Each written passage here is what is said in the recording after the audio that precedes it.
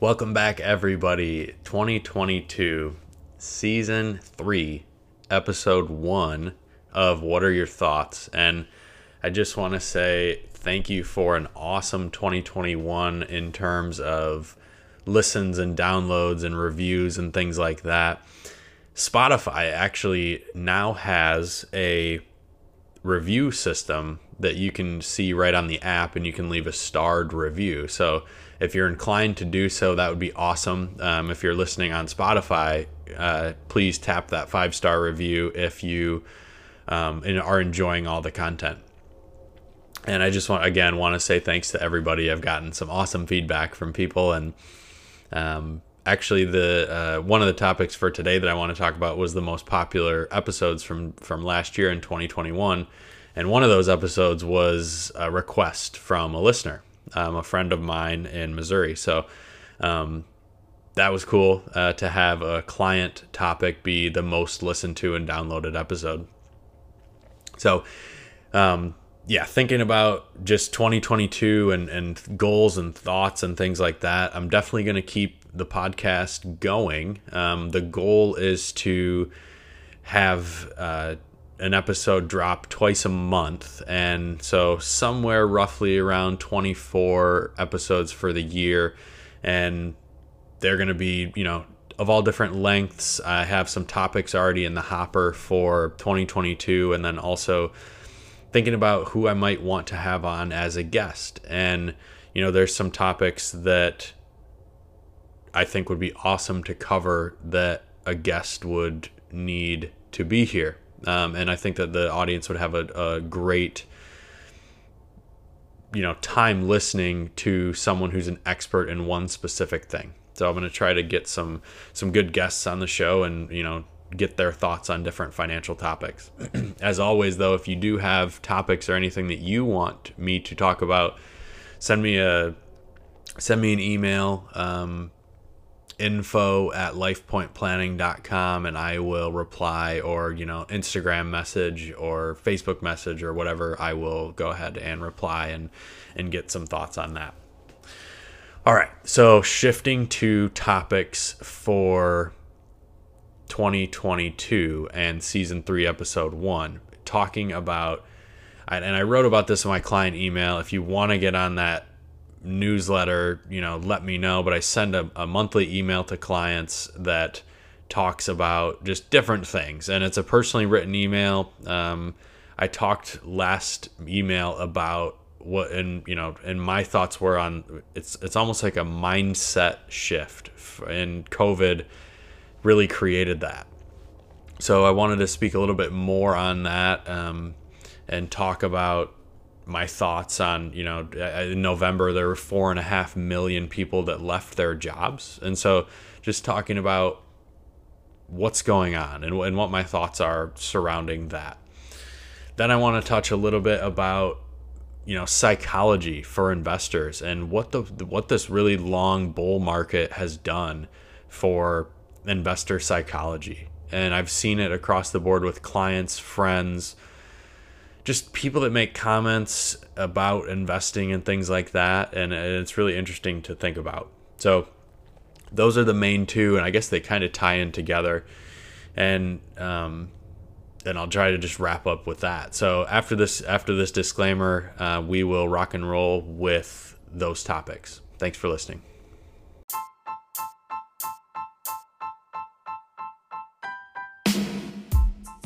Doug Osterhardt works for LifePoint Planning. All opinions expressed by Doug or any podcast guests are solely their own opinion and do not reflect the opinion of LifePoint Planning. This podcast is for informational purposes only and should not be relied upon for investment decisions. Clients of LifePoint Planning may maintain positions in the securities discussed in this podcast. Welcome back, everyone. Thanks for tuning in. Season 3, Episode 1 of What Are Your Thoughts? So today I wanted to cover a few different topics, and the first one, talking about what I deem, and I mentioned this in the intro, is the COVID mindset shift. And speaking about what that is, how it relates to human psychology, investor psychology, and just overall success when it comes to your financial life. So thinking about the news that came out about 4.5 million Americans quit their jobs here in November of 2021. So thinking about that, the media deems it the Great Resignation. And what I've seen amongst my clientele and really just people in general that I talk to is a mindset change. And obviously, as things happen in life, your view of different topics changes for you, maybe specifically or solely. And the one that I wrote about here in this client email that I referenced in the intro was maybe, someone might have had a parent pass away when they were young, and that could influence how they handle their emotions or think about things emotionally, or it could be anything, any topic, that could affect it. But that might be just specific to them. It's rare to have an event where it affects everyone in some way, and it affects everyone's mindset in some way. And COVID did that. So it's really interesting to think about how different mindsets have changed, or how more than one person or a majority of people, maybe, right, are thinking differently now than before COVID times, before February of 2020. So I've seen this shift amongst a lot of people talking about, different questions that I get. And the questions, are generally now thinking about life fulfillment and being happy. And, life is short, let's enjoy it. Where, the classic American mindset I've seen, at least, has been, work, right? When I first started in the industry, it was, if you're the first to the office, you get some brownie points. And, we would send photos to each other of, I'm closing up the office and it's dark out. And it's like, good work, glad that you worked 15 hours today. I think people are shifting, and they're shifting away from the how many hours do you put in to what do you do with those hours that you've put in at work, and how did you make the most of them. And working from home, has changed a lot for a lot of folks. They can do things now during the day. If they're working and they get all their work done, who's to say that they're not able to enjoy the rest of their day? And I talked about this in a really, really early episode about, I think I might have called it a 6-hour work day, or, I think there's a famous thing out there. It's like 6-hour work week or something.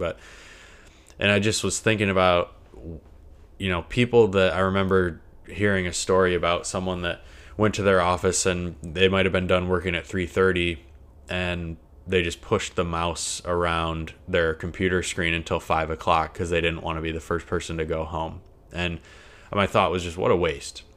So, there's no rule. There might be a corporate rule at certain companies, but there's no general rule where it's like, you have to work X amount of hours, to get your work done. You can absolutely be efficient and get your work done in a fewer than 40-hour work week if that's what you want. However, what I've seen is that people are thinking, you know what? Why would I spend so much time working and maybe at a job or career that's not fulfilling to then have just, no happiness? And so what I've seen is people talking about, hey, how early can I retire? What am I able to live on? How can I make this work and just live on the, minimum amount possible? And maybe work a part-time job instead that I don't have to take the work home with me. It can be, a fairly mindless, task-oriented job that I can just go to, put a few hours in, put a little money in my pocket, and then live off whatever I've saved. And that's a really interesting shift. And part of it is, just the happiness factor. But the other factor is time. And talking about how time is a finite resource. I've talked about this a lot, actually, on the podcast and just in client meetings too, just about buying your calendar back. Like, what's the real reason you save money? It should be to buy your time back and get more time to do the things that you want to do with the people you want to do whenever you want to do those things. And that's, again, that resource that is a finite resource as far as, time, right? And the ability to do the things you want to do is huge. And that's what I've seen in terms of that shift. And more or less, it's not people being lazy. I had a really, really, really smart client of mine leave his job at a large tech company because it just wasn't fulfilling. And yeah, he was making awesome money, but it just wasn't fulfilling. I remember the email that he sent me, and it was almost like a weight was lifted off his shoulders by talking about it and having me on board with it. And for me, it was like, look, you're really smart and you could work at really anywhere and make a ton of money, but that wasn't what was important to him. He wanted to have a fulfilling life, work on projects that he wanted to work on, and he was a lot happier doing so. And that's just huge, right? I think people are now prioritizing, a less stressful life and checking items off of their bucket list that they otherwise maybe wouldn't have checked off. So that's just a huge mindset shift that I've seen, and I don't know what it's going to do. At some point, there will be some type of bottleneck in the workforce. We've seen it right now in the service industry where, it seems like every service-based business is hiring and no one wants to fill those positions. And so it's really interesting to think about like how that will shift. And I just want to be clear that it's not necessarily, at least what I've seen, it's not necessarily the people are lazy mindset. It's more just let's be happy mindset. And they're not associating their wealth with material wealth. It's it's either social wealth or basically happiness wealth, right? An abundance of happiness. It's like the board game Life, where at the end you get scored based on your money, your knowledge, and how happy you are, right? The little heart symbol. So that's huge. And something to really think about is if you are not happy and you're not fulfilled in your current career, what can you do to get out of it? There's an old quote that I love, because again, it's easier said than done, right? And the quote is, it's easier to adjust to the hardships of a poor living than it is to adjust to the hardships of making a better one. And that's so true. And however, I think people are like, look, I'd rather get out of my comfort zone and sacrifice, short-term discomfort for long-term comfort in terms of, just having a fulfilled life. So I wanted to, start 2022 with that topic and just thinking about what you can do moving forward. Like, what are some things that you can do and think about to really be happier in life? And, if you're not happy, definitely think about those things and prioritize what would give you some fulfillment in life. And, again, money is just a resource to do that. And there are ways to be efficient with it so that you can buy time back again to do the things you want to do. So I will leave that topic there, but it's an important one and something that I talked about with my clients in the monthly email.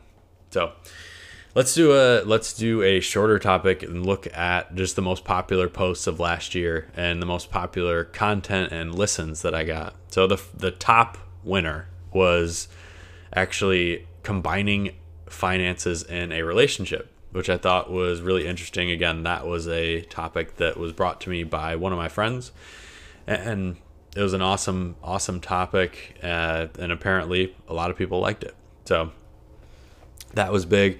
Coming in at number 2 was one of the most recent episodes that I had Colin Overway, and we just talked about fee structures. It was a pretty long episode, and it makes sense that episode was up there because it went to his viewership as well. So, and we had a lot of good content in there. It was just pretty long. And so, if you found value in it, awesome. That was a fun episode to do. Coming in at number 3 was season 2, episode 7, talking about federal taxes 101. And then I talked about taxing wealth versus taxing assets or taxing income. So this one, though, I feel like this episode needs to get restated almost every time, especially as we're coming up on tax season. I had one of my, one of my buddies who earns a pretty high income call me last week, and he's like, "Oh my gosh, these percentages don't make sense. They didn't withhold enough. Am I going to have a huge tax bill?" And I had to make the reminder to him of we have a progressive tax system. So not, if you're in the top federal bracket, your first 100,000 of income is not taxed at the highest bracket, So again, it's important, and especially with tax season coming up, it's important to know how that works, the differences between marginal and effective tax rates. So if you want a refresher, go back to that, season 2, episode 7. And then the fourth one, season 2, episode 10, saving versus investing. Another common question that I get from a lot of people is, what's the difference? What's the difference between saving and investing, and what would make sense for me? So if you want a refresher there, season 2, episode 10 was the 4th most listened to episode last year. All right, wrapping up with the bull market and the 10-year, actually 12-year, I don't know, the past 3 years have been, some of the best 3 consecutive years ever in the market. And that's big, that's big time. However, what it's done has, and I'm gonna click and pull things up here as I'm recording this. So for those watching on YouTube, you might see me looking at my screen and things like that. For those listening, you might just hear some clicks. So just FYI. But looking at that, the long bull market in the past few years of what has happened in the market with it, really just, aside from the COVID crash, right, in February 2020, I mean, the market's really just gone straight up. And that's really, that can be psychologically harmful for investors that, they see a 2, 3, 4, 5% correction and they freak out. They're like, "Oh my gosh, the market, it's tanking, it's going to crash." And what I want to do, and I'll post a link to this in show notes, is talk a little bit about normalcy of market performance and corrections and things like that, where it's just, it's wild, the psychological effects that the market has. And it's an advisor value add that we make the pitch to clients, like, "Look, we're going to coach your behavior so that you avoid mistakes when it comes to investing and financial planning." And the investor, and the prospect's always like, "I don't really care," because it's intangible, right? It doesn't matter to the prospect. But I can remember calls in the 3rd or 4th week of March of 2020 where people were like, "Look, let's just go to, I don't want to deal with this. Let's just go to cash." And looking back, obviously, if I would have done that, that would have cost them a ton of money, because the market has rebounded since and, had a stellar year in 2021. So, so I pulled up here on my screen, and I'll post a link to this in show notes, but looking at this, website called Portfolio Visualizer, and it's a free tool that anyone can use. But I looked at the ticker VFINX, which is just a index fund, an S&P 500 Vanguard index fund from September 1976 to December 2021. And there's a tab for drawdowns to look at when that index had drawdowns. And it's really interesting to look at just how many, 4, 5, 15%, 7, 10, just all these different drawdowns, 15, 14. It's really interesting. People don't really remember the Christmas correction in 2018 because the market just rebounded so quickly, and also the COVID crash, it rebounded so quickly as well. But the point here is just psychology is so wild with investing, and it's even more wild with trading, right? And without getting down and down a rabbit hole and into the weeds today, there's people that have made a ton of money just, in my opinion, with lucky trades and things like that, and now they aren't as lucky and they're experiencing some tough times. So just looking back through this, different drawdowns and recovery periods and underwater periods and things like that, and it's really interesting. So the biggest drawdown was the 2007 to 2009, which was the mortgage, they call it, mortgage crisis, subprime crisis, etc. But the S&P 500, or this fund, was down 50%, 51%. So in the matter of 1 year and 4 months, and it took 3 years and 6 months of recovery for a total of almost 5 years underwater. The dot-com crash from 2000 to 2002, that underwater period, so the time that the dollars went down, and then the recovery time was about 6 years. And then what it does is it ranks the top 10 drawdown periods. So then the other 8, the underwater period was fewer than 2 years. So this is a really interesting, planning topic for clients that I talk to clients about in retirement is, look, we need to have what I deem a war chest of cash or short-term bonds or things like that. And we're not going to hold 100% stock really ever for a client on the cusp of retirement. And having a few years of income in those cash-like assets really help that underwater period time when your stocks are down, and they help make sure that you don't have to sell at a loss inside of any of your accounts, because you just have that cash or those cash-like assets available. But again, I'll post the link to this. It's really interesting to look at, and then just looking at the annual returns, but just a wild summary here. So this is from September 1976 to December 2021. If you had $1 million in September 1976 and you put it into the Vanguard 500 index fund, this is mind-boggling. At the end of December 2021, your balance would be $62,860,000. And the compound annual growth rate on that is 11.8%. The best year was 37% return. The worst year was actually also negative 37% return.